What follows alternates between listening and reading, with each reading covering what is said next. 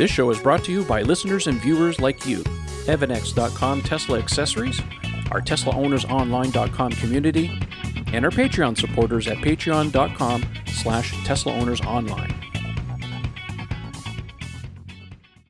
Well, hello everyone, and welcome again to another episode of the Tesla Owners Online podcast. I'm your host, Trevor Page. Tonight is a very special night, and if those of you who are watching on the YouTube channel, well, you'll see a little bit larger cadre of people that we normally have. We have Eric and Ian joining us, and I also have my friends Kenneth Bacor and Ryan McCaffrey also joining us tonight.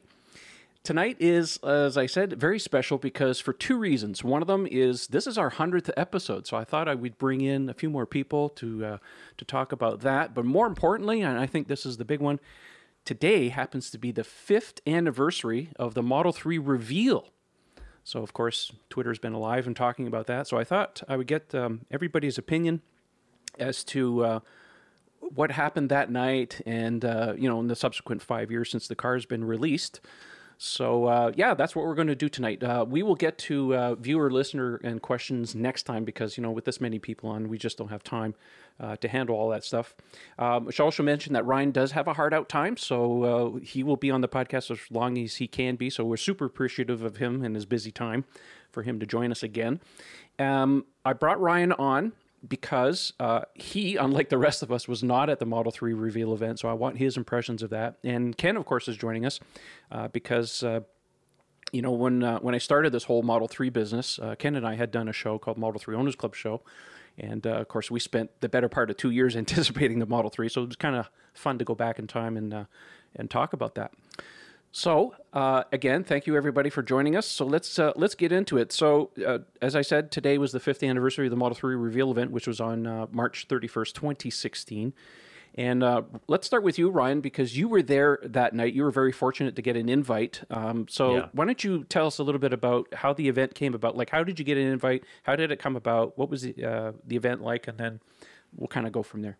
Well, I'll tell you, I had a hell of a 24-hour run with that. That was a very, very memorable moment in my Tesla life because, we were all expecting the Model 3 unveiling. We just didn't know when. Tesla tends to give pretty short notice for these things when they do announce them.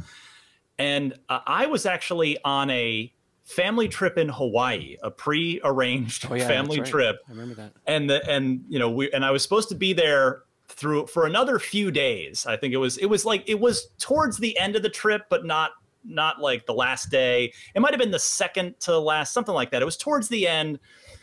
And so I had a decision like, okay, at one point I thought, because actually I wasn't even really thinking about the event. My focus was on getting my reservation because that was, this was the car I'd been waiting for. I'd started the podcast at that point a little less than a year before, but I'd been dreaming about the cheaper Tesla for years before that. So it's like I had to get my reservation. So at one point, and I know this is like the most first world thing of all time. Let me stop and pause and recognize the privilege at work here. But I was fortunate enough to be in Hawaii with my extended family. And so my first thought was, okay, well, I could just island hop to the Tesla store in Honolulu, line up there, get my reservation, and go back and rejoin the family. And then I actually don't remember. I guess I had a media badge because I actually was just digging through. I posted some pictures up on Twitter and Instagram today. I had a media badge, so I guess it must have just been that since at the time there was a Tesla PR department, they knew of me from the podcast because that was my second Tesla event. My first Tesla event was the Model X launch in September of 2015. That was a crazy party. It was so packed. And it started very late. I think they learned some lessons from that one. Mm-hmm. But yeah, so I think I already had a little bit of an in at that point with the PR team. And so I was fortunate to get the invite. So then it was decision time. Like I knew this was just like a once in a lifetime kind of moment. I mean, a lot of people out there would go, you're silly to leave a family trip in Hawaii. And, for me, it's, I can go back to Hawaii if I am so fortunate, but I wouldn't get another chance to go see this car that I'd been already excited for and waiting for a long time in person as it rolled out on stage to the world for the first time. So I flew home early. And my intention was to try and get a bit of sleep, get up like in the middle of the night, and go to a local Tesla store. We're fortunate to have many here in the San Francisco area, and camp out for the rest of the night, and try to be towards the front of the line and get a reservation right away. Couldn't really sleep, so at about 12:30, I went down to what ultimately was one of the Tesla stores in Palo Alto, and I was the 14th person in line. The people in the first group of people had already started a clipboard with a sign in so that if you needed to step away to use a facility or go get something, it was very orderly and organized and polite and respectful, and had a great time talking to those people. I did eventually get to sleep. I brought a sleeping bag. Thankfully, we have very, very moderate weather here in the Bay Area. Particularly Palo Alto is just particularly gorgeous, and it was March 31st, so it was spring, and just had a great time getting to know those people. And then about, I think, 10:04 a.m., I believe, once the doors opened, I got a reservation, went back to my house, packed my bag, and went to the airport and flew to LA. Again, fortune geography was on my side. It's just a quick 50-minute hop from San Francisco to LA, and then went over to the event that night, very tired but very energized. And that was such a fun night. I was pretty close to the stage, not right up front, but just off to the left, and just got to watch as Elon introduced this thing I'd been waiting for. And again, I'd put down $1,000 on a car I had never seen to that point. And so I was like, I hope I like it. And then when it rolled out on stage, I was like, okay, I like it. It's definitely nice. And then getting to ride they were giving rides in two cars, the silver Alpha prototype and the matte black Alpha prototype. I was in the silver one with the white interior, and it was just surreal to be in it. And it was just a whirlwind day for me that I'll never forget in my Tesla life, and had so much fun. And the thing is, I waited 2 years and 4 months for my car. And anytime it comes up, which it doesn't really anymore because nobody thinks about, there's no waiting list like there used to be. But if it ever comes up, I always tell people, it's a lot of things in life, in my opinion, that you wait that long for, the thing doesn't live up to the anticipation when you've been waiting that long. But that car absolutely lives up to it. I love that thing, and it was worth the wait. Well, especially for you, because you were waiting for the performance car, because obviously the Model 3, when it first came out, was long range only. Yeah. And I was in the same boat. I was ready to buy a Model 3 as soon as it came out, but I was like, I really wanted the performance car. So I had to wait extra long. I mean, you waited until, what was it? It was July of 2018 you got yours, right? I was very fortunate. I had an early reservation, but then I had a friend of mine who, an engineer at Tesla at the time, he had made 2 employee reservations for himself, which are given utmost priority. He gave me one of those that he wasn't going to use it ultimately, and so I was one of the actual first performance deliveries, not literally the first, but July 30th of 2018 was my big day. I remember Ian and I called you. That's right. I remember that. Yeah. We're standing in the street in St. Andrew. We were talking to you. That's right. It was cool. Yeah, we were having dinner. I said, let's call Ryan. I mean, he's probably getting his car right about now. That was fun times. The other thing that I remember from your test ride, and I don't think it was you that videoed it. Somebody else did, but I recognized the voice. I videoed my whole ride, and I used it in the podcast, and Okay, so the one thing I remember is that you rode with Doug Field. Yes, he was driving the silver Alpha prototype. I'm not sure who was driving the matte black one. Yeah, so for those of you who don't know, Doug Field was the chief engineer on the Model 3 project at the time. And I remember you, Ryan, you had asked him specifically about what was overhead.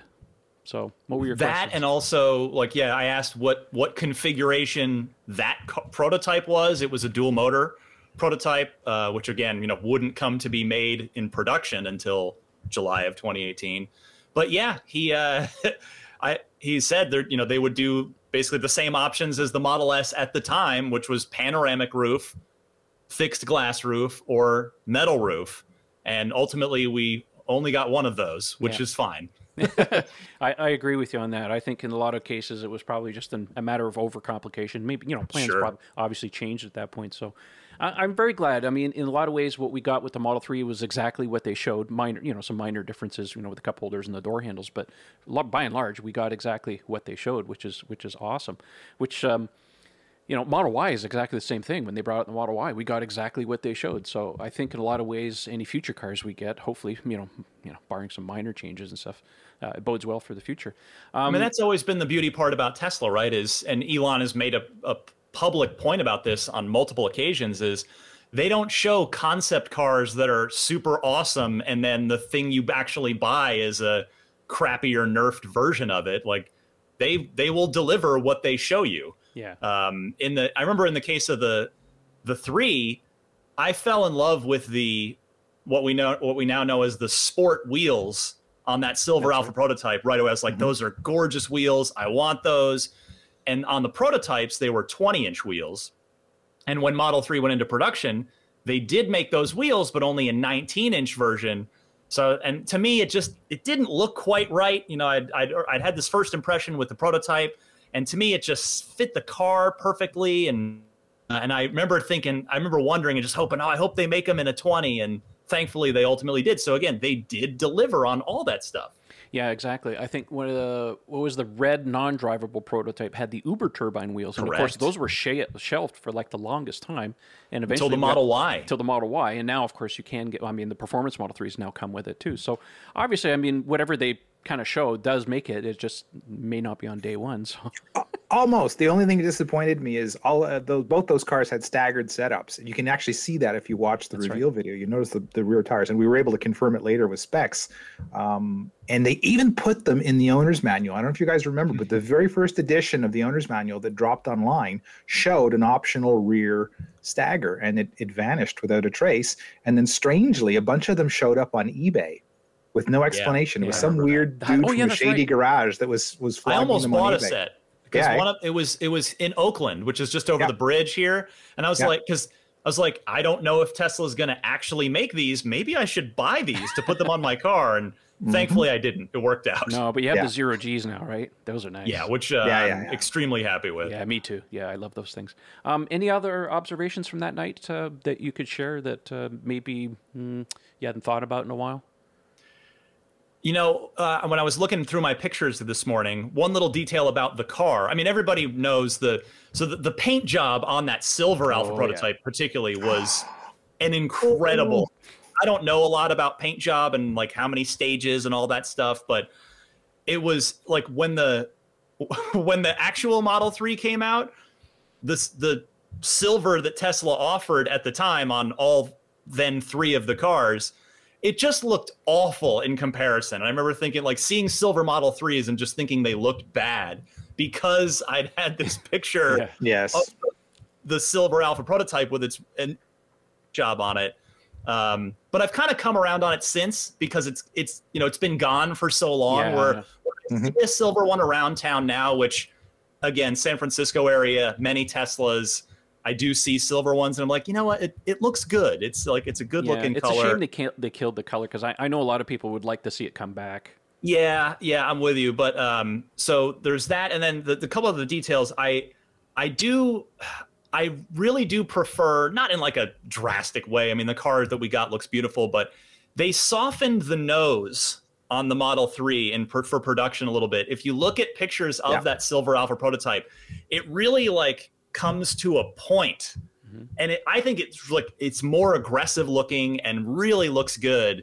I'm a big fan of that. That didn't make it to production, but yeah, the one other thing that I totally forgot about until looking at my pictures this morning, I had a picture of one of the wheels, like Ian was just talking about, and the sport wheel that I had fallen in love with instantly, and the center hub, the black center hub, was on that prototype. They were carbon fiber, which I'd completely forgotten about, because of course, Tesla, again, they did ultimately sell those as a kit on the store if you wanted to put those on, and they were really pricey at first, like $300, and I think nobody bought them. And fairly recently, they cut the price on those I don't know exactly off the top of my head what they are now, but I know they're much more reasonable. So again, they ultimately came through on all that stuff. Do you guys remember how much consternation there was on the internet about the single screen and the nose, how controversial it was? I mean, we take it for granted now because it's normal, and we everybody was like, "Oh, center screen," and I'm like, okay, we're so used to it now that it just seems silly in hindsight, right? So I think all a lot the of memes ways, with Keanu Reeves, with no mouth, and like the whole everybody just went, that was pretty funny days. Ian, you want to chime in on Ryan's observation about the silver, because you seem to have a little bit of knowledge about the paint, what you think it was. Yeah, I right out of the gate, I was kind of surprised that they would I'm not surprised they put it on an alpha, but I didn't really expect that would go into production. I was hopeful because just like everybody else, I was stunned. It's like, oh my God, it looks like so from the future. It's incredible. It's the perfect color for it. And our esteemed guest here, who had a stainless steel car, must have been thinking, oh, it's the perfect continuation of my whole, automotive continuum here. But the problem with that finish, it's called hyper silver. That's what we refer to it in the wheel industry. And it's like you use a black base coat with like a translucent, highly reflective, almost like an aluminum foil colored top coat. That's, as I said, it's very slightly translucent. So some of the black comes through, and it really gives this contrast. Wherever you have like an edge or a corner, it just pops. The problem with it is it's horrifically difficult to control in production. Like when we do, like our QC manager wants to have me like taken out, hung, shot, drawn, quartered every time I propose we use the color on a new wheel, because it's impossible to get a batch of 100 of them to match. Out of 100 wheels, we sometimes have 4 batches that we have to line up. It's like the A wheel, the B wheel, the C wheel, so that at least 4 of them look the same. That's how hard it is. So imagine trying to get every panel on the car. Like look at the difficulties they have with the pearl white. This stuff, I'm telling you, is just, that's why nobody does it. I mean, as a one-off in a custom shop, no problem. But as a production line item, it's brutal. Now, Ryan, you were saying something about you thought, or he had talked to somebody, or it was something like a $10,000 paint job on that thing. I mean, that was, I don't know where that came from, honestly. Like, I just, I know it would probably be a very expensive custom one-off to Ian's point. Yeah. Well, I think there's hope for us. I mean, if Mazda can do a really, really nice red, a stock red on their cars, I think there's hope for at least that red maybe on the Roadster, or a variant of the red in future cars. I mean, Tesla's going to change their colors up eventually. So anyways, I think there's hope. Maybe on a lower volume car they can get away with it. I don't know. We'll see. But I mean, to put a button on the point about Tesla delivering on what the prototype is, I remember like I had a wish list for what I was hoping my Model 3 would have. And because again, we didn't know, we were drip fed information through Elon's Twitter for 2 years, or at least, a year, I guess, until it really did, a year and plus until the first batch shipped for employees. And we started to really learn more. But, I wanted performance. I wanted red brake calipers, aluminum pedals. I wanted white interior, which was the first run of Model 3s were black interior only. And those 20-inch stiletto wheels, and air suspension. Yeah, that's the one thing we everything I wanted in my Model 3 except that air suspension. That's the only thing I didn't get. So it's like, and the car I have is, I love it every single time I take it out. Like it sounds hokey and trite, but it's like, I really do. Like every time I get in that car and smash that pedal, if I need a picker up, or it puts an involuntary smile on my face, Trevor, as I know you can relate to.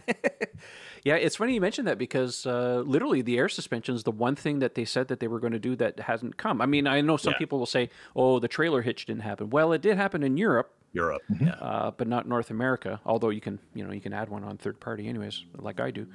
I'm very glad with the way that things turned out. I think I want to turn it over to Ian, because he also has an interesting first day reservation story. So Ian, why don't you take it away? Tell us about your experience in Montreal. The birth of the Evolveware, as it were, how it became a thing. Yeah, that was just kind of odd. At the time, of course, our beloved Tesla Owners Online forum didn't exist. So I was a member at TMC, and we were just kind of joking around with ideas. It's like everybody was, those days and months leading up to the reveal were some of the most fun I've ever had in the Tesla community, because the Model 3 group at that point was relatively small. We were a bunch of geeks, and we were kind of like a little bit isolated from, the S and the X, the royalty of the Tesla family. So we were this little gang just, with full of conspiracy theories and nothing else to do. So we'd kick ideas around, and then coming up into the weeks before the event, it was like, well, we're going to line up, and we might even actually get a lawn chair and stay outside. Most of the people down in the southern U.S. states, whatever, was like, yeah, we'll probably go out the night before, and we'll just stand around, or we'll sit.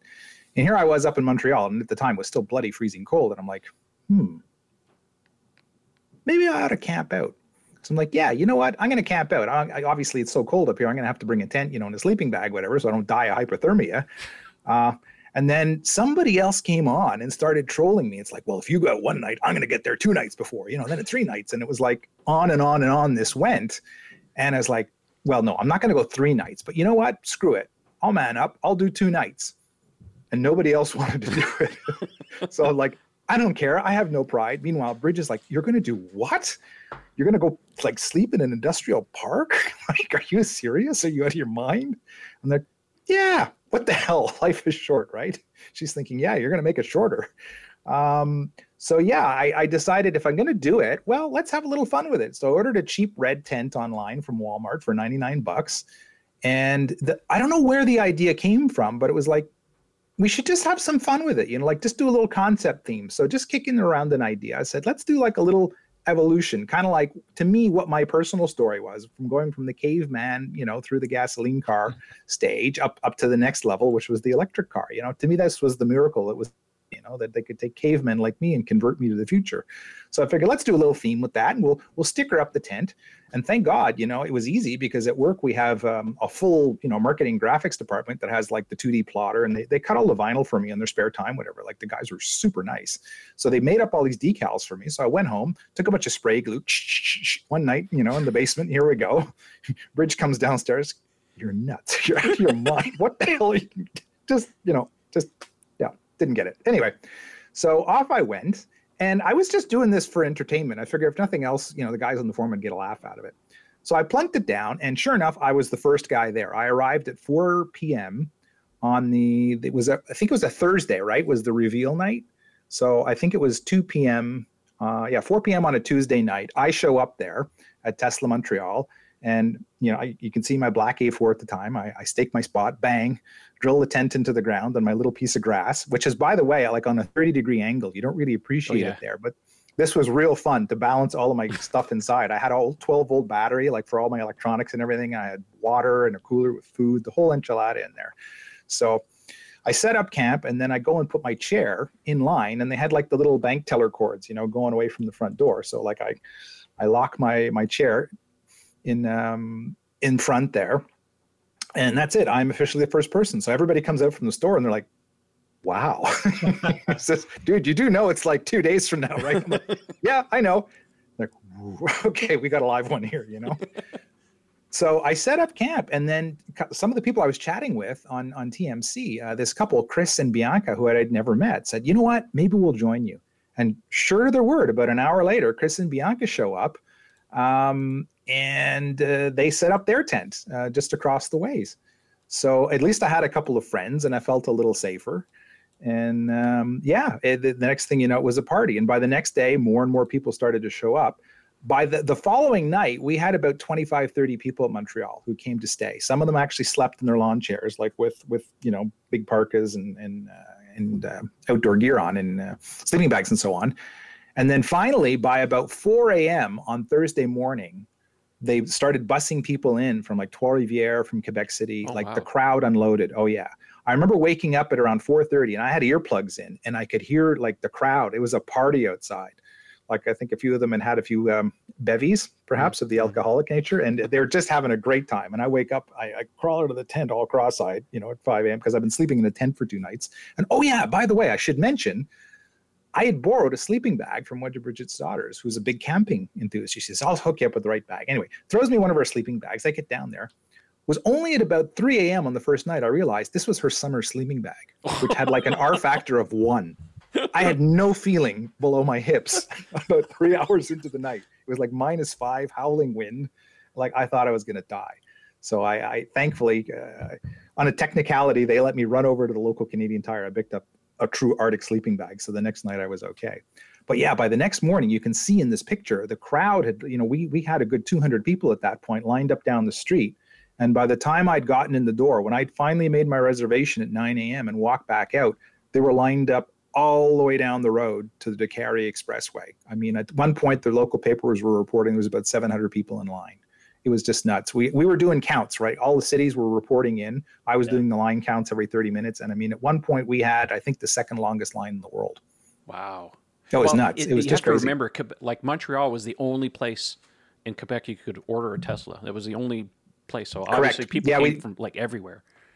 Very much so. Yeah. There was a huge, huge showing. I mean, I think the French newspaper La Presse caught it back. They called it the automotive Woodstock in Montreal that year. That's what it was. And it truly was. It was just incredible. Even in Palo Alto, the heart of Tesla territory, and there were even at the time, there were a good half dozen stores, Tesla stores within, an easy drive. By the time the store opened with us too, it went hundreds deep, maybe not quite 700 deep, but yeah, I mean, California is very friendly to Teslas, and it was a sight to see. It reaffirmed the decision to just go over at 12:30 a.m. and wait rather than, try to be somebody that shows up at 10 a.m. and then have to wait in a 400 person long line.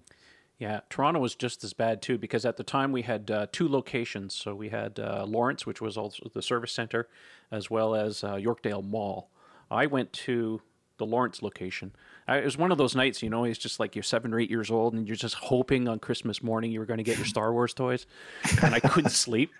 So I got up at about, I think I slept maybe until about 1:30 in the morning. And I said, you know what the hell? I can't sleep. I might as well go down. So I got in my car, went to the local McDonald's and ordered one of those large boxes of coffee because I figured, there might be some people there. I might bring some coffee. Well, I showed up and I was about the 12th in line or something like that. And by the time Tesla had opened the doors, I'd forgotten all about the coffee in the car. And of course, they were serving coffee at that point. So anyways, it was good times.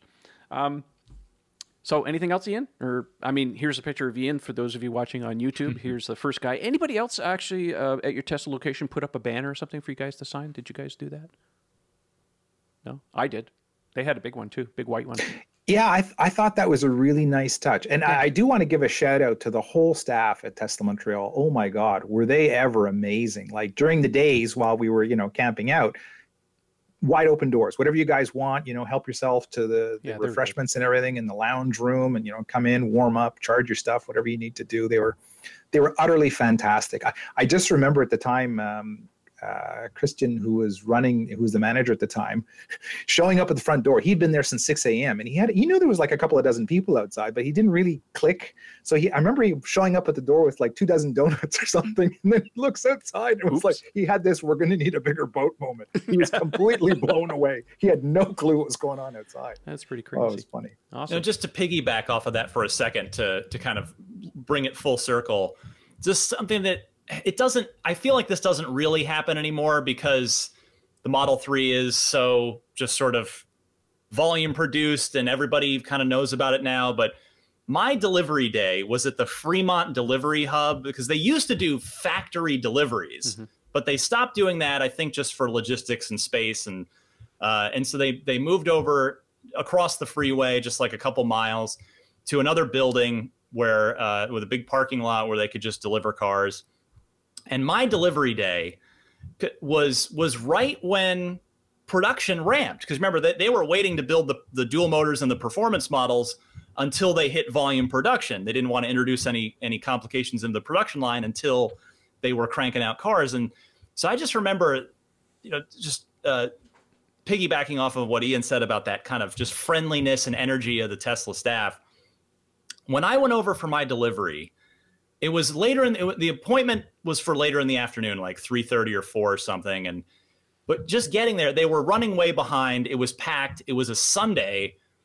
But the energy, like there were so many people there, and it was like, I think Trevor, you mentioned this a few minutes ago. It really was like the closest thing that Tesla loving adults had gotten to a childlike Christmas morning moment since, in their entire adult lives, because just everybody in there was just like so excited to take delivery, because at that point everybody had been waiting for 2 years. Nobody at that point had just like, oh, I ordered this last week and got a VIN and here I am.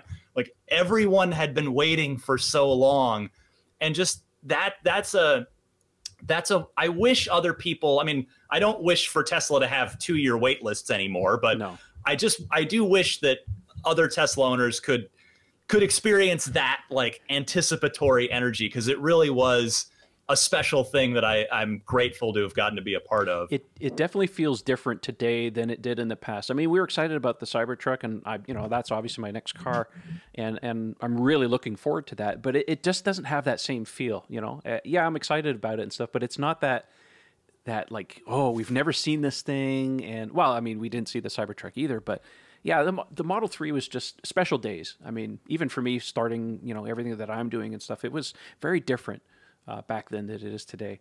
So I'm with you on that. Eric, I want to hear from you. What was your experience like waiting and ordering your car? Well, first, I want to say that I'll feel that sense of long waiting and finally not having to wait anymore when Black Widow comes out this year. It's been since 2019 since Dune. I'm waiting for Dune. Oh my gosh. Matrix 4 also coming out. So my experience. So I think I've recalled this story before on the show, but obviously I'll just recall it now with in such spotlight. So in 2016, it was March 30th. And I was knowing I was going to get up early and go to the Boca Town Center Mall. And I was living in Delray Beach at the time. So the drive was, 20-ish minutes to get from point A to point B. And my anticipation was to get there early in the morning. I mean, I figured I'd get up around 5:30, 6 o'clock, get dressed, head to the mall. And I wouldn't expect to be in a line of 200 people. So I laid down to sleep. It's almost like when you're a kid and you realize you're going to Disney the next day. Yeah. You're so excited, you're amped up, you really kind of can't sleep. So I finally was able to get my brain to shut off around 11:30 on that night. Well, about an hour-ish later, I wake up and just that feeling of you're late for school, right? And I look at my watch and I realize what time it is. And I'm like, if I fall asleep now, there's a good chance I'm not going to wake up on time. That I'm going to sleep through my alarm and miss the entire reservation spot. So I said, the heck with this. I'm just going to get dressed. I'm going to sneak out and I'm going to go over to the mall. So I drive to the mall and I'm parking there. And within 30 seconds, another car parks like in the next row over. And I'm like, oh, hell no. so it's on. I don't make a mad dash to the door, but I get out. I kind of like survey the landscape to see who else might be here. And I go to the entryway for the mall and I just stand there and wait. Now, I was not like Ian. I didn't pack for a monsoon. I did not pack for an avalanche. I simply just packed my wallet. I had no snacks. I had no water. I was just like a man on an island. So I'm there, and the guy comes up behind me, and I'm very personable. If you guys have been to like our EV&T events and stuff like that, if you come talk to me, I'll talk to you. So the guy comes up behind me, and he's not saying a word for about 10 minutes. First is, are you here for the Model 3? So no, I just come here at midnight randomly. So you guys know me well enough, and our audience has listened to more than one episode, knows me. I said, no, I'm here for the iPhone 6. So that was hilarious. So then very quickly, within an hour's time, people were lining up behind us. And, oh my God, you're here for the, oh my God, what time did you get here? What time did you get? Oh my God, what are you? So then there was a guy who tried to sneak in the mall. through a service entrance, and then security finds him and then kicks him out. And we were attentive. We see him park. We see him get in. So we know what time he got there. It was about 3 a.m. And he tried to claim that he was there first. And everyone in line, like before even I said anything, they guys were like, hell no, man. This guy was first. He was here 2 hours before you. Get the hell out of here. So anyway, so it's around 9-ish in the morning now. We're fast forwarding. I'm just standing up the whole time. So about 9-ish in the morning, mall security lets us in because it's us and the mall walkers. You know, the mall walkers here in Florida, they're the older folks who like to put on their jogging suits and go leave their homes to go to a mall and walk indoors for a few hours. Yeah, that's Florida for you. If you guys are old enough, you might be able to join the club. So we're finally getting inside, and there's no stanchions yet, or as Ian says, the bank teller line barriers. So I get in line, and I'm right there by the gate, or the glass doors for Tesla, and I see the showroom, and there's not a soul to be seen, right? So I'm like, is this a joke? Are we being punked right now? Like, you know? Mm-hmm. So I'm waiting and waiting and waiting, and I'm being interviewed by Nick Howe, who wrote the guide for Model S owners. News from the front. News from the front. So I got interviewed by him, and there was a lot of. I had some friends who ended up showing up later on, but by the time I left. I'll get to my reservation in just a second. But by the time I left, I then see these long lines of people that I didn't know were behind me. And count when I was walking out, it probably was about 200 and some odd people waiting in line. So a guy comes down from Tesla right before 10 o'clock. He just said, you guys ready? And everyone's like, oh my God, yes. So he looks to me and goes, you're first. You excited? And I was like, yeah. I mean, I've been waiting in line for like almost 10 hours now. So doors open. I calmly get inside. I get taken to the very back of the showroom where they have like the nice white lounge chairs and the big screen. And it was kind of like what Ryan said. It was like 3-4 minutes. Credit card goes in, $1,000. Thank you so much. Congratulations. And I just leave. And it's one of those weird things where if you've ever done like concert tickets or a Run Disney event or something like that, you're just at your computer just refreshing and refreshing and refreshing. Or even like now for COVID, you're just constantly refreshing, hoping you get your spot. Well, it was over. It's almost as if I had gotten on a date with a celebrity and I'm leaving dinner. I'm going, that's it? Right? Like you just like the hype was so great, but now it's like, okay, you have my $1,000 and now you're just waiting another, 9-12 hours to see the reveal. And they were late getting off. And then finally the car comes out. I'm seeing it on the live stream. And I'm just like, I remember turning to my ex and I'm like, yep, they're keeping my $1,000. And so, and then it was a long wait. I was not like Ryan. I didn't want performance. I didn't want to have to go with the creme de la creme. I went with long range rear wheel drive and was able to take delivery of my car April 27th. So it'll be nearly a month from now when I took my car back in 2018. Excellent. Yeah, in the early days. And you and your wife were the first to call me that day when I got my reservation, or I'm sorry, when I confirmed my purchase, and then when I got my car. So, snooping around. Good times, good times. FineLab has a line of protective coatings that were engineered to protect your Tesla's paint, leather, carpet, plastic, and wheels, effectively blocking all those UV rays and environmental factors before they ever get to ruin your brand new baby. FineLab offers a complete line of car care products and ceramic coatings for both the do-it-yourselfer and professional detailers. Did we mention we also have the world's first self-healing coating? Check us out at finelab.com, that's spelled FEYNLAB, to see the science behind the self-healing. Check out our product catalog and click Contact Us for a free quote from a certified installer in your area.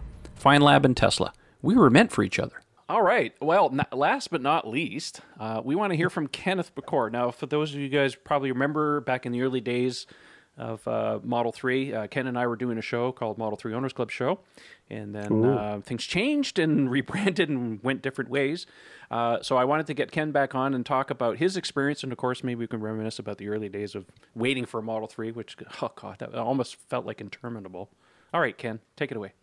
Well, I waited almost 5 years for my Model 3 when I finally got it, but Can't hold the record. Yeah, I guess so. It was a different experience for me than what you have all described, because I did not go to any stores to stand in line to make a reservation. I was following the news releases, the announcements. I had only just a few months prior to that, in the late part of 2015, found out about the EV marketplace, and it was through the local newspapers when I read an article about some, cash for cars, like the government's giving you some incentives. What's this? I save $10,000 on a car or something. So I started getting interested in EVs and following it, and of course, saw when Elon was going to do the reveal for the Model 3, and I said, well, if Tesla comes out, because they're great cars, but if they come out with something affordable, I think I can make the jump to it, because I'm a big believer in electricity and environment and all that stuff. So I had basically been waiting for the reveal to happen. And in fact, I didn't even watch it live because I was on a plane at 6 a.m. on April 1st to the US on that Friday morning. So I needed to sleep because I had to pack, then get some sleep, and then get to the airport here about 4 a.m-ish or something to go through customs and all that stuff, and to get on my 6 o'clock flight out of Toronto. So I actually watched the reveal after the fact. I didn't see any news or anything about it because I slept through it, literally, and watched it at about 4:35 in the morning while I was sitting at the gate waiting, for the gate to open. And same sentiments, I think, that you said, Ryan, and Trevor and Ian and Eric. I mean, when I saw the Model 3 come out, especially that silver one, really still resonates with me as well, on the white interior. But they were all gorgeous. I said, wow, that's just fantastic. What kind of specs? And when he went into the specs, and I said, wow, that's great range. And what's the price? 35 grand. Are you kidding me? Do the math. Okay, it's like 40 something Canadian. That's not bad, by comparison. And yeah, it was anticlimactic. I did the online reservation right after I watched the reveal, and then got my email right away saying, here's your reservation. Mm-hmm. So I had that, and kind of, said, okay, great. Now what? And, I think, Trevor, that I started to, as everybody does, get into the internet to follow as much information that I can, and stumble on Trevor's forum, and, the rest is kind of history for us. But it was, for me, it was my starting journey to the EV, a roadway that I'm still on today, that I'm still continuing that journey through my iteration of I ended up not getting a Model 3 originally. I canceled my reservation because when I was looking for the base, I was looking for the budget Model 3. That was always in my playbook. And with our government that was going to come into power provincially, or like state government, they were getting rid of all the green programs. So we knew the clock was ticking on the incentives, which were 14 grand at the time here in Ontario. And I didn't want to lose it, and I couldn't afford the high end, and the low end wasn't coming, or the base. So I shopped around, ended up getting Lease on Leaf, so I could take advantage of that and get my feet wet into the EV marketplace for a couple of years. And then, use the equity and everything from the Leaf and my experience, and then get my Model 3 long range all-wheel drive, which I got last September. And as you folks have said, it is a pleasure to drive every time I get in it. It is a unique experience. It never gets boring, and but also it does its job, right? I don't even think that about it being electric anymore. I just get in and go and do what I have to do. And I think that's the beauty of EVs nowadays, is that, and that's what we try to get across to other consumers who are thinking, is don't worry about all the charging thing and how long and this and that and efficiency and miles per watt hour. Don't worry about that. Just get in and go, and plug it in overnight, and you're ready to go the next day.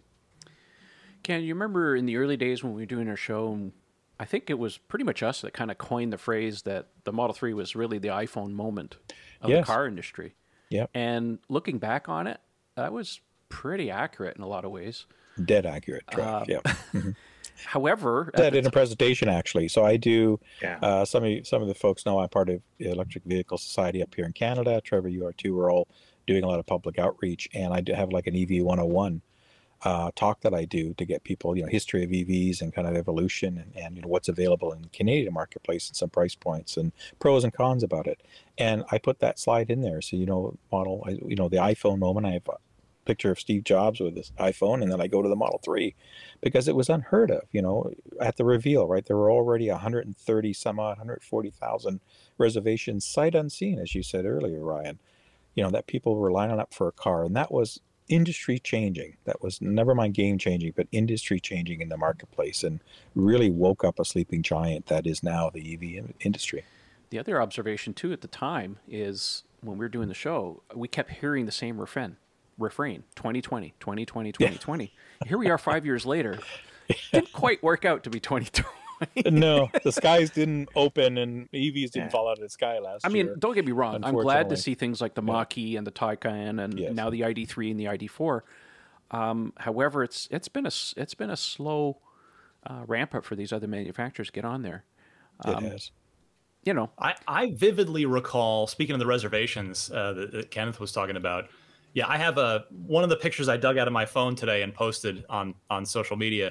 It's a shot of the stage after the event. They kept a running count, a live feed at the event. If you're just kind of milling about, and I have a picture. It's on my Twitter today of it was at like 133,000, and of course, and what's funny is I vividly remember in the aftermath of that, the as you guys all know, the entire rest of the industry just stuck their heads in the sand after the Model 3 and. There's like, no, this whatever, this isn't a thing, and they all a number of them like mock idea of reservations for a car, and you'll never build all these, and now they literally all take reservations for upcoming models. Yeah, a lot of what Tesla's been doing straight out of the Apple playbook in a lot of ways, which is has its pros and its cons. How many of you have kept your Model 3 thank you letter from Elon? I never got mine. I still have it. Did. No, never got it for whatever weird reason. Mine arrived bent, but I put it in a thing. Yeah, I got to put mine together. It's in the storage room right next to me in this hermetically sealed, container. But I've got to present it. But no, I definitely, that was like, wow. I thought that was a very classy touch. Yeah, that was nice. What about the little figurine car, the model car? Diecast one. I got a good story. I got that one. Do you? Yeah, I got one. Mine's red. But mine's red. They all seem to be. I got a good story a lot about of them. that. So when I ordered my Model 3, because for those of you who've been paying attention, I didn't get a Model 3 at first. I ended up Mr. Model 3 Owners Club didn't get. Oh my Neither God. of us. Yeah, I know. Anyways, I went down the path, bought a Model X, kept that for a couple years, mainly because I wanted the performance Model 3, and when I was ready to buy a Tesla, it wasn't available. And I had the money to spend, and I was just coming off a lease, so I needed to get something. So I said, you know what, I'll buy a Tesla. I always admired the Model X, so I figured, you know what, I got the money, I'll buy it, and we'll see what happens. So anyways, long story short, when I ended up ordering my Model 3, which was in early August of 2019, I didn't get it for like a month. I made the classic mistake of not ordering at the end of a quarter so I could get it in time. I ordered it at the start of a quarter, and, it takes a long time to get. Anyways, so I remember going down to the Tesla local showroom, and I was talking to my delivery advisor and just chatting and stuff. I was down there for some other reason, whatever, and I happened to mention to him, I said, hey, you guys still giving out those little, Model 3 gift things? And he says, oh, yeah, sure. And he had known some of my troubles because that was at the time when Tesla was doing an end of quarter push, and they were just giving anybody who walked into the showroom, all kinds of like, we'll give you free paint or a white interior or whatever you want. And here I am, I'm waiting 7 weeks and I got zilch. So I was a little, I just felt it was a little unfair. Anyways, I run a forum. Don't you know who I am? I didn't pull that string. But anyways, the delivery advisor knew that I was a little frustrated over the matter. So anyways, I walked in. I asked him about the little car thing because I was just curious. He says, hold on. So he goes around back and comes back out and had one of those beautiful little black Tesla bags. He says, here. So I went in my car and opened up. He gave me 4 of them. So I gave away all of them, and I kept one. I took it apart and actually painted it to match my car. So I painted the interior and painted the exterior of the car. So it's white on white. I love how that's Canadian math. I gave away all of them, but I kept one. Well, at a 13% tax rate, what's going on, right? That's about right. Just about. Anyways, that's my story about that. Exactly. Now, I wanted to add something. I was just thinking about it today before the show that we've got to be close to the million serial number, the VIN. We got to be really close. Well, we do know the millionth Tesla ever made was actually a Model Y. We know that. But as far as Model 3 is concerned, oh yeah, they got to be over They got to be over. Over a I hadn't million heard for anything like when you combine China's output, or Oh, are they Well, running made, different you know, VINs? almost none of them in 2017. 2018, they didn't really. They didn't hit like 5,000 a week until July. So yeah, if you extrapolate, yeah, that's. I mean, you're right. That's got to be Because pretty. mine close. was in the 780s back in September, so they've got to be getting up there. Oops. Yeah, they got to be up there. It's interesting, though, because we're at the end of the quarter right now. I mean, literally April 1st is tomorrow. We don't know when they're going to release their numbers. It should be fairly quick. Probably soon. Friday. Yeah. They better because I'm recording Friday. Yeah, exactly. Please, Tesla. I need. Are that you stuff. calling us 170,000 as some other analysts are? I don't know. I'd have to go look at like what last year's Q1 was, and I don't know. I'm just sort of curious if they. I am expecting Wall Street to be unhappy because they typically are. They always are at the end of a quarter. But well, also, I mean, I will say this might be the first quarter in 8+ years. Yep. There's not a single Model S. Yep. Or X. I mean, there may be a couple of inventory cars, right? That they wiped off of lots, and then zero Model X too, unless it's again same thing, maybe an inventory. They haven't car. No, they will not have delivered a single one of the refreshes, even though they've been making them for a while. They also haven't delivered any. They stopped back on over the holidays. So the whole an entire quarter without the S or X, functionally speaking. So. I expect that will not end well as far as the stock price on Monday probably. I would imagine there might be some. I mean, you're right. It's not the new models, but I would think that some of the ones that were built before production ceased in December would have delivered early in this quarter. So you might see like very tiny numbers, minuscule number, right? Just carry over. It may be a three-figure number at the most, probably. Right, a few hundred, if that, between the two vehicles combined, not even 1,000. Yeah. Model 3 and Model Y have basically been carrying Tesla throughout this whole quarter. As far as delivery numbers are concerned, well, the outlier really here is China. Right, because they might have really ramped up Shanghai to take off some of the slack and stuff. Because I know the demand is still really, really strong in China. And the Y has been delivering. Yeah, started so many. Slow up, but it's there, it's going. So yeah, but if you have two cars being delivered and you hit 6 figures in deliveries, that's an astounding thing to do with just 2 models. Yeah.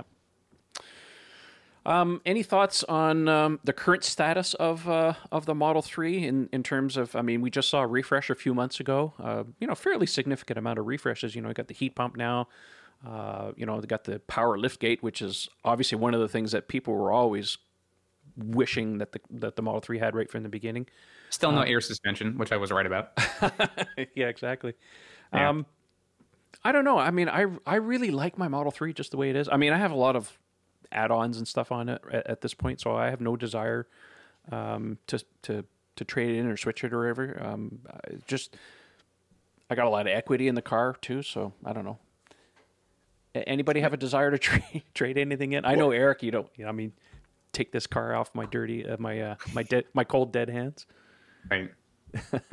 Well, to your point though, Trevor. I mean, the Model 3 in what is clearly, this is the intention. It's there to financially stabilize the company. That's the whole point of it. Then to forward their mission and their movement. But it is really the first time, it's like the longest in Tesla history that a car has ever gone without like really materially evolving. Like, because the Model S, I mean the X too, but the S every year would just get better in some fundamental way. I mean, we started with the P85, then there was the P85 Plus, and a year or so later, the P85D, dual motor, all-wheel drive, and the performance that brought changed things in a big way. We went to the P90D real quick. The P100D even was not too long after that, and then the range just kept going as the Raven refresh, and now the full-on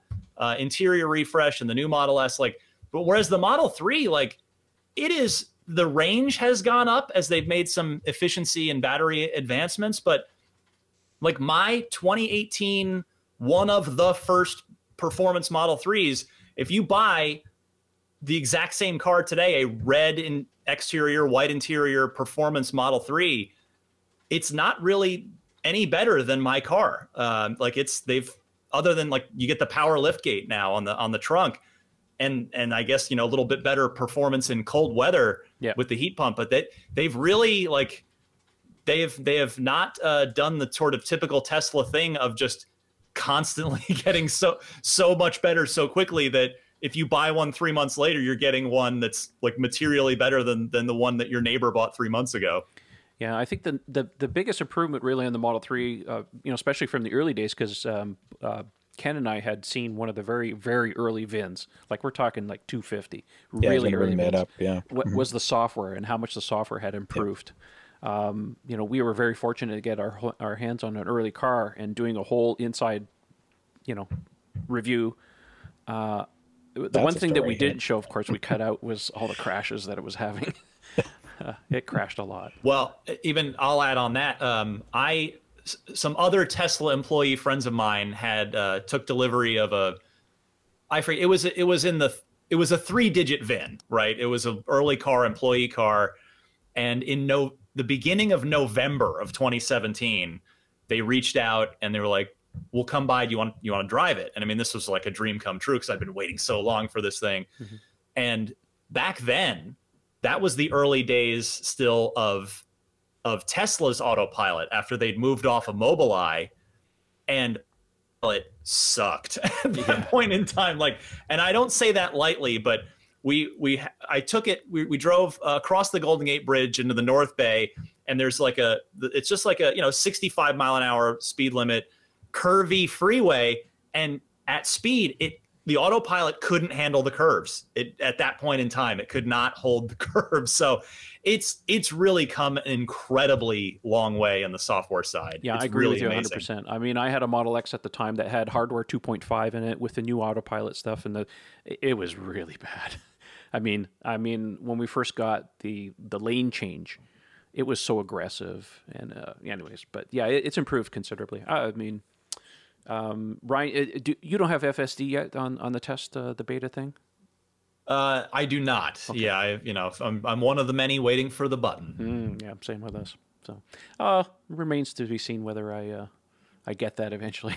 We seem to be second cousins to everybody, but I know we're going to lose Ryan in just a few minutes. Yep. I just wanted to get in one question, Ryan. What all your experiences since you've had the car, what's been your favorite moment that stands out since you've actually had it? One thing, if you can think of. Oh, I don't know. I mean, that's a great question. I mean, you've had it on the track. The drag strip once, which was super fun. That was a thrill. I do want to get like professional track instruction before because I can't break that car because it's the most expensive thing I own. But like, honestly, like this sounds dumb. Not going to gas stations anymore, is seriously the best thing because, and I'm not trying to be like this, like EV, it's like the South Park episode in San Francisco where all the Prius drivers are sniffing glasses of their own farts, which is a classic episode and totally on point for San Francisco, by the way. I say as a San Francisco resident, it is. Yeah. Anyway, that's another show, but it really is like, I mean, in the pandemic, it's only heightened my gratitude for not having to do that because I have asthma. I've been like being extra kind of crazy and careful about the pandemic as much as I can, but it really is just like, I love never having to worry about it. Like it's just, you just get in the car in the morning and it's ready to go. And that is probably the best. I mean, I use autopilot every single day. I bought enhanced autopilot with my car for $5,000 and I did add the $3,000 full self-driving later. I feel like I've completely gotten my money's worth already. In all honesty, I know I totally get the whole, like, I get people's hesitancy at 10 grand. That's a tall order for what's there now. But like, it's on the freeway. It's just like, I turn it on every single day, every single time I'm out. And yeah, it's really just a phenomenal piece of technology that I mean, I will never go back. I mean, maybe someday some other manufacturer will make something better, but you couldn't, you really like, short of a nostalgia purchase of buying another DeLorean someday as like, if I ever had the space for it and the disposable income. But yeah, you really couldn't pay me to go back to a gas car. That's how good Teslas are at being like 21st century cars. They're just they're just incredible to me. It's funny. I'm with you on the gas thing. I mean, I pass a gas station, I look at the price and go, "Oh, that's what it costs today." Okay. It's kind of like when you transition from when I went from like DOS and Windows all those years, and I'm thinking, oh, how easy it is to use a computer, and then I went to Mac, and I'm like, what the hell was I thinking? And you can't see yourself going back to that, and you see friends who are still using DOS, and you're like, what are you doing? Do you not know that this other thing exists? Get a hold of your life. And I will tell you, like the filth of pumps, like you always leave wanting to wash your hands and clean your hands. It is one of the, like, other than currency, it's one of the most disgusting things you can make contact with every day. And to Trevor's point, I never think about what the cost of gas is. Like if I'm at an intersection where I'm stopped and I'm looking around, I'll turn over and see, oh, gas is $2.69 nowadays. Wow, that seems expensive. Like I don't even consciously think about that anymore. Yeah, guys, thank you so much for having me. I hate to duck and run in the middle of the show, but this was fun. Happy 100th episode and happy 5th anniversary of the Model 3. Thank you, my friend. See you guys soon. Appreciate it. Thanks, Ryan. Thanks so much, man. And then there were 4. Well, we're always very appreciative of Ryan's time for joining in on the podcast and stuff. It's always nice to hear from him. He's a super busy guy. Yeah. So yeah, I want to take this moment now that Ryan's gone, because you guys were talking about specifically Trevor and with Ken about the early iterations of your show, and I got to tell you, I think we tend to underestimate just how invaluable that was to Tesla as a whole, but also just to the community you've helped cultivate. I'm someone who, and I mentioned this on our Clubhouse discussion earlier today, that by the time I went to take delivery of my car in April 2018, there was not any single thing I could think about at delivery day that I didn't already know. And I remember my delivery specialist was saying, do you have any questions? I'm like, oh, I know how to set up my profile. I know how to establish my key card. Like everything that I thought I needed to know heading into that experience, I pretty much already knew thanks to the two of you. And I would imagine that countless numbers of people who were not forum subscribers, who weren't actively scouring all this information the way they were learning about the vehicle through your YouTube channel and watching you two do your show. So I just want to say on a day like today, I know I would not be as informed as I was if it wasn't for your videos. And I think all of us still are much indebted in gratitude for what you guys helped cultivate and continue to do, which is support the EV community as a whole. Well, thank you. I appreciate that. Thank you. Yeah. We certainly didn't feel that way at the time. We were in the same boat as everybody else. Just like, I'm so excited about this car. Who can I talk to about? Well, that's real. The camera just happens to be rolling, right? It really goes to Trevor's inside source at Tesla, but that's another story. That person. But still, like you mentioned, being one of the first to have in Canada, one of the first to be able to do a full walk around of the car, and that meant a lot for people here in the U.S. who still had not sight unseen. I mean, we knew that. I mean, this is something I want to talk about with Ryan before we left, which is we knew that reservations started globally way over there in the Pan Pacific region, and then worked its way westward. But deliveries were in the reverse, which is if you lived in California, you were the last to reserve, but the first to get deliveries. And so I was someone who, while I waited in line at Boca, I knew in my mind I'm 2 years away from seeing this car in person. And to have seen you guys go through the walker through, that was so immensely important because it was able to give us like, here's not a prototype. Here's the actual car. And your tape measures out. You're measuring everything. I'm like, that's got a lot of storage. Oh my God, that's pretty cool. Yeah. God, Ken's legs are really sexy. So it was all this really cool stuff. God bless you. And that's the adult beverage speaking there. That's right. So it was really cool to have that experience, because that then just only brought me back to the excitement of the day of the reveal. to like now realizing how tangibly close this really is. And then, you know, once I started seeing Model 3s in my area in South Florida, then I knew it was only a matter of time before I got mine. And I think it was about 2 months after I saw my first one that I ended up getting mine. You know, we did the video because we're in the same boat as everybody else. We were just as frustrated with the lack of information. And like, we wanted to know ourselves. So when we had an opportunity to, you know, I mean, his name is John. He lives in Texas. He was really, really nice and invited us down and says, here, you can have the car for a couple of days. Do what you want with it. And we were super grateful. So, John, if you're watching, thank you very much. You're Thanks, you're a John. saint. Yeah. You're a saint. I saw him last year in Austin when I was down yeah? there, so, Oh, he's such a really nice guy. Yeah. So, yeah, it just scratched a niche that everybody had. And that's why I think the video did so well at the time, because nobody else had the kind of information that was out there. And I was going to add about driving the show. I mean, really, it was the passion of what Tesla represented and what they were, you know, the reaction to the market that we saw, knowing that this is a game-changing vehicle. Yes, there's going to be other Tesla models, going to be other EVs, but what they did for the direction of the EV marketplace, even though Ryan was right, a lot of the OEMs stuck their heads in the sand for a couple more years trying to ignore it, but we all know what's going on now. So, you know, Trevor and I felt that. We knew that this was something big, right? It wasn't just a car.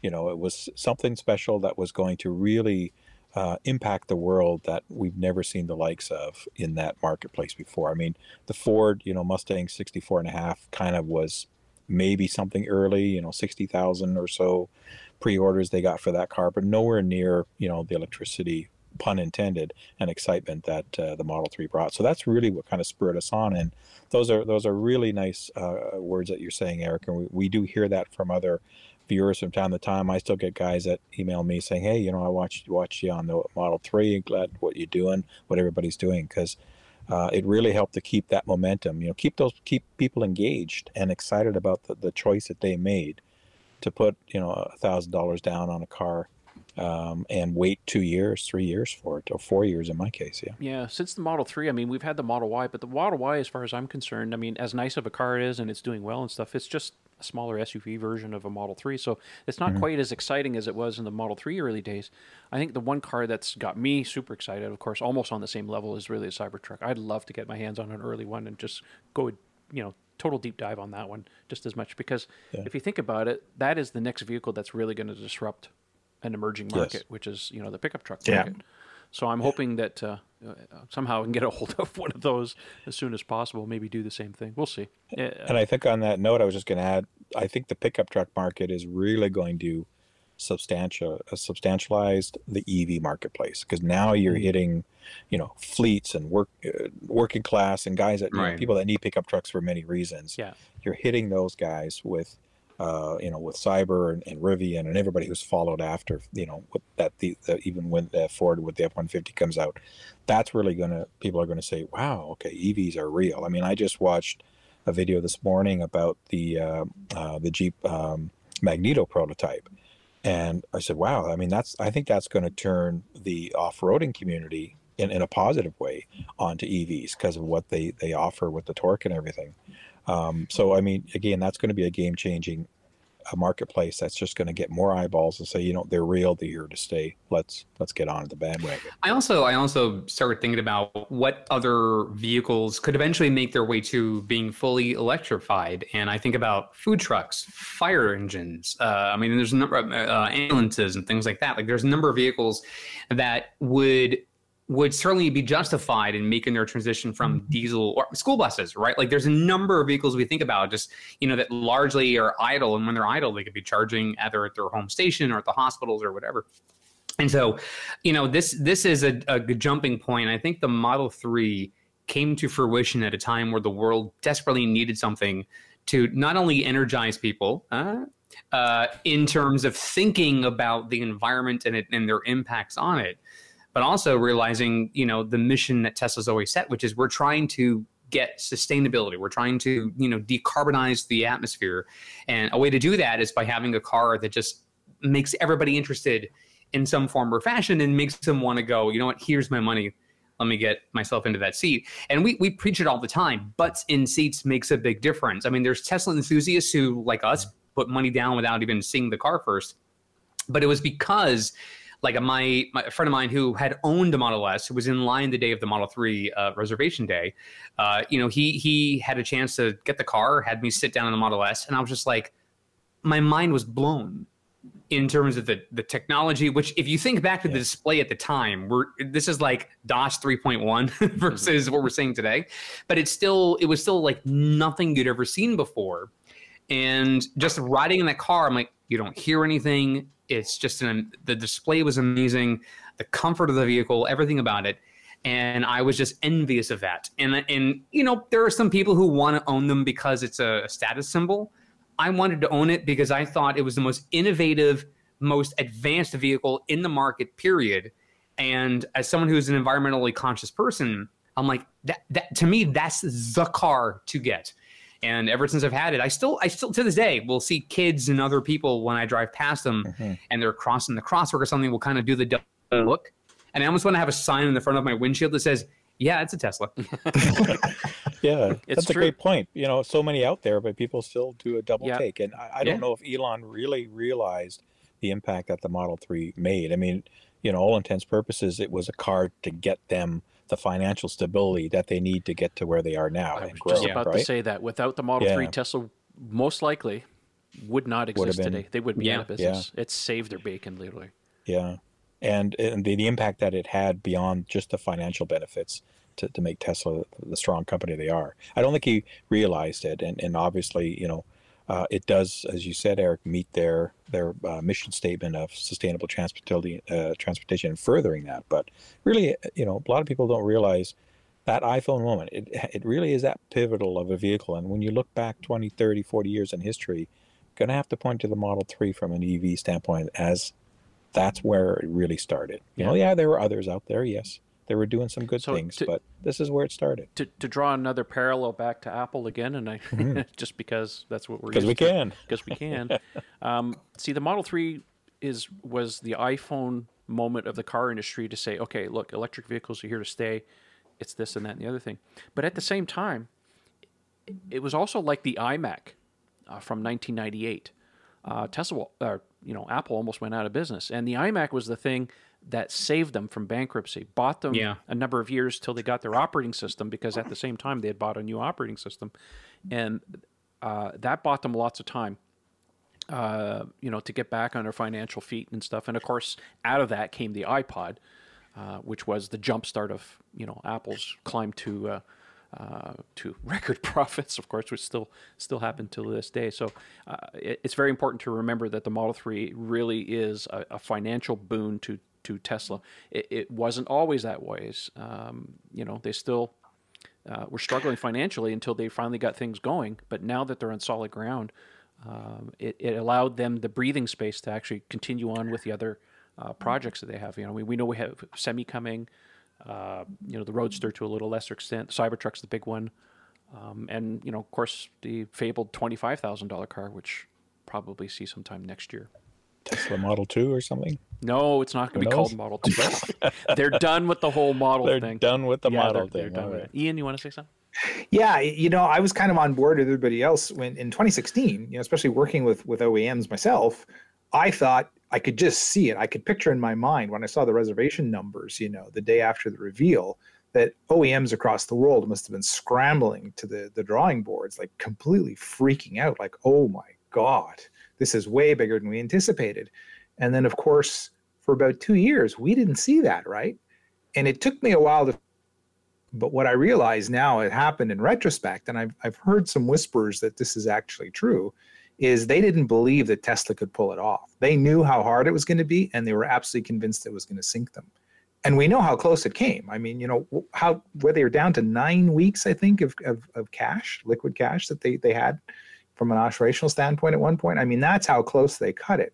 So it's really sad that the other OEMs just said, wait, they're not going to probably behaved a lot like BlackBerry, right? Oh, we can't believe a computer company is going to come in and do a cell phone thing, right? Well, look what happened. Yeah. So, they cost themselves at least 2 years. That's why they're so far behind, because they figured this was going to belly flop. It would take it out. Problem solved. Okay, back to business as usual. Mm-hmm. Wrong. Wrong. Exactly.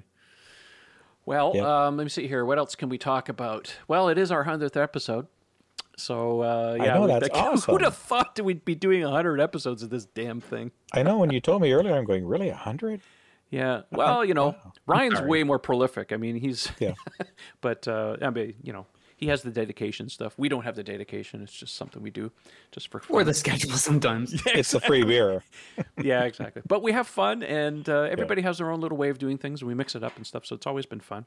So having said that, of course, Eric has been there right from the beginning, and we certainly one. appreciate your humor, your candor, your rants, which were infamous, of course, and of course, Epic. Eric is responsible for 90+% of the show titles, so I don't know what the hell we're going to do after he's gone for show You can titles. just text me every once in a while. I can just throw in some stuff like we discussed this. What are your thoughts? And I'll just text a few ideas. Yeah, back. that's good. Well, I know I espoused about this on episode 99 and our last episode, and I am forever grateful. For those who don't know, I came to know Trevor and his wife Beverly when they were down for, I think it was the second Cars and Coffee event a few years ago, and it was interesting because a lot of the things I know today didn't come to fruition yet, but they came as a result of that experience. And being the kind Canadians that they were so welcoming and gracious in my hometown, much less going to their place.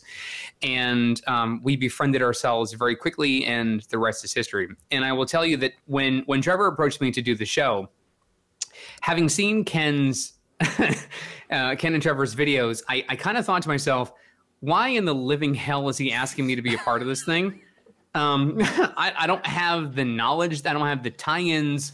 I certainly don't have the gravitas these guys do. I'm No, but it was punny. your personality, man. Yeah, it's my dickishness. I understand. And your legs, too.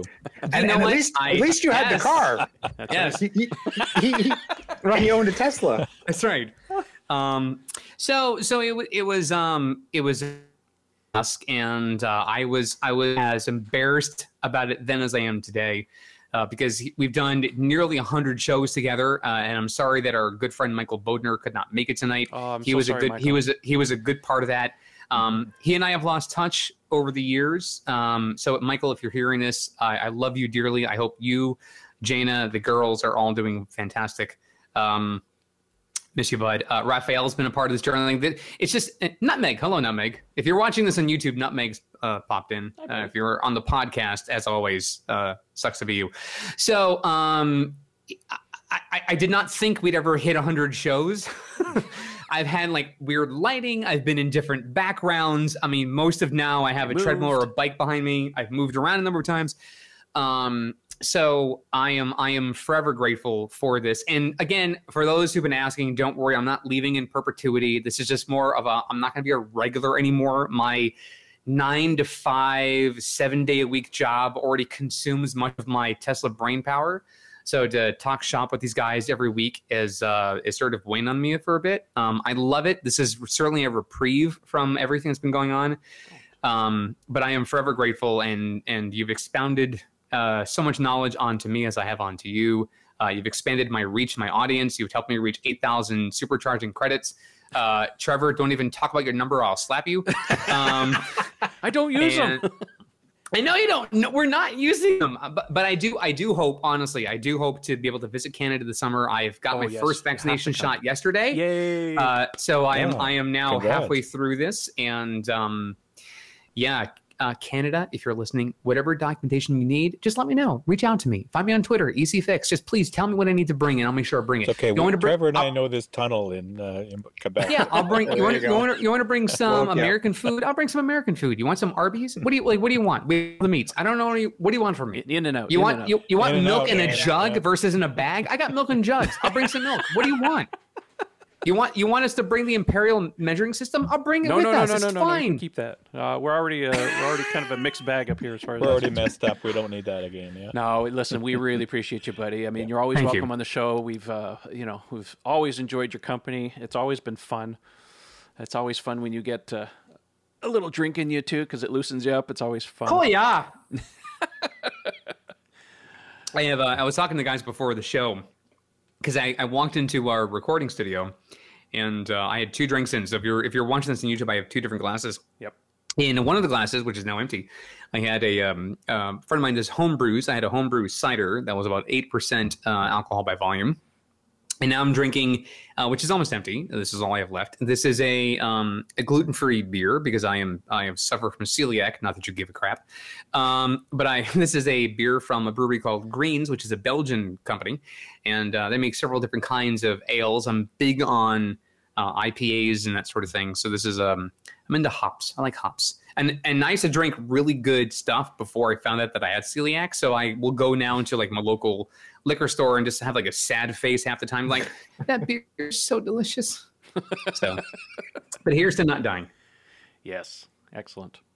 Well, I think that's about it for tonight. I want to say thank you, everybody, for tuning in. I know that your time is valuable and stuff, but I thought it was important to get a bunch of the OG crowd as much as I could back into the show to talk about the 100th episode, of course, and also celebrate the 50th anniversary of the Model 3 reveal. I think the world's better for it. Not so much on our show part, Very but much so. on the Model 3. And big thank you, Ken, for joining us, of course. Thank you for having me. The early It's a days. pleasure, and congrats again. Yeah, thank you very much. So, since you're our guest, where can people find you if they want to chat with you there, Ken? EV Revolution Show on YouTube, at EV Rev Show, Twitter, and I don't know, something on Instagram, whatever. I don't do much there. So just focus on those There's ones. too many social They're good media enough. platforms, isn't there? I can't get into that. I don't have enough time. I'm like Eric. There's not enough hours in the day for all that. Right. If you guys Thank you. want to know where you can find Ken, I'll put links in the show and the podcast description so you guys can go and link to it. All right, Ian, you're next. I'm going to keep Eric for last because, he's. I want to give him a little extra time. So, Ian, where can people find you? Well, first of all, huge shout out to our man, Eric. I just want to express my personal thanks for all of the joy that you have brought me personally working with you on this show. It's been absolutely amazing, bro. I mean, I cannot tell you how many times I've almost hit the floor dying. God, we've laughed so much with him. And some of the best is unfortunately the stuff we haven't recorded. And probably shouldn't have been recorded, but the moments. One day we have to do a cutting room floor special. But, do a Patreon show for the special folks. But yes, as we bestowed upon you your new title of irregular co-host, you're going to be held to. Okay, so you're in more ways than one. Yes. Yes, exactly. I thought it was perfectly fitting. So we're going to hold you to that. Okay. Yeah. So you can find me on Twitter at Ian Pavelko is the handle. You can also find me Tesla Owners Online. The handle is Mad Hungarian. If you have any kind of technical questions pertaining perhaps to wheels, tires, or related things, I'm happy to help you out. DMs are open on Twitter as well. Happy to help anybody who's got questions in this regard. And finally, if you're looking for the legendary Evolveware, the origins of which we spoke today, you can find that at Teespring, teespring.com. It's actually now called spring.com, but if you it works either way. It does, exactly. You can go there and just look for Mad Hungarian Evolveware. Just put that in the search thing, and you'll come to my little shop with all the variations. Excellent. All right, Eric, let's have it. Well, first and foremost, if you guys listen to the show, please like, subscribe, review wherever you get your podcasts. This is the Tesla Owners Online show. It's not just about us. It's about you guys as well as the community. Make sure you go to the forum. It is 100% free. It's like TurboTax and all those things. It's free. And as Trevor pointed out today on Twitter, when we taped the show, it's Wednesday, you can sign up using your Facebook account or Google, and it's 100% free. So join the club. It's actually not a cult. It's a club. There's a difference. So with that being said, thank you so much for the time. You can find me on Twitter. Again, my handle is ECFix, ECFIX. I also have a really quirky podcast. I did not record this week. I'm very sorry. But it's called Call Me Curious. It's a 10-minute podcast because, again, we're time constrained in life. And it's an informative, trivial, educational podcast where I find random facts about the world and present them to you, 10 topics, 10 minutes. That way you can listen to it while you're taking a shower, or you can listen to it while you're making your breakfast, or listen to it while you're, helping your kid with their homework, whatever it is. 10 minutes, 10 topics. Call Me Curious. Find it wherever you get your podcasts. And last but not least, you can find me on the forum. I am a hidden icon as an Easter egg somewhere on the site. So good luck finding it. If you see it, congratulations, you win nothing. Excellent. Well, thank you, Eric, for joining us as usual. Like I said, he's going to be a regular guest on the show. So also I want to mention too that I know we didn't do viewer listener questions this week. We had just too many guests on. We will return to that format on the next episode. So if you had any questions about Tesla or otherwise, just look for the form that I will post on the day of the recording and stuff, and you guys can shoot your questions. And we certainly value that, and we really appreciate all the questions. We love that interaction, but we had to skip it for this week. All right. Yeah. Well, I guess that leaves me. If you want to follow me, it's super easy. Just look for Tesla Owners Online, Twitter, forum, whatever the case may be. You know where I am. Yeah, just one of those guys, just like Beetlejuice 3 times and I pop up, right? Google it. That's right. Google it, guys. That's what it's for. All right. Well, that's it for tonight, and we'll see you on the next one. Thanks for joining, guys, and we'll see you next time. Thank you. Stay safe. Bonsoir tout le monde. Get your vaccines. Yes. Wear your masks. Oh, I can't wait.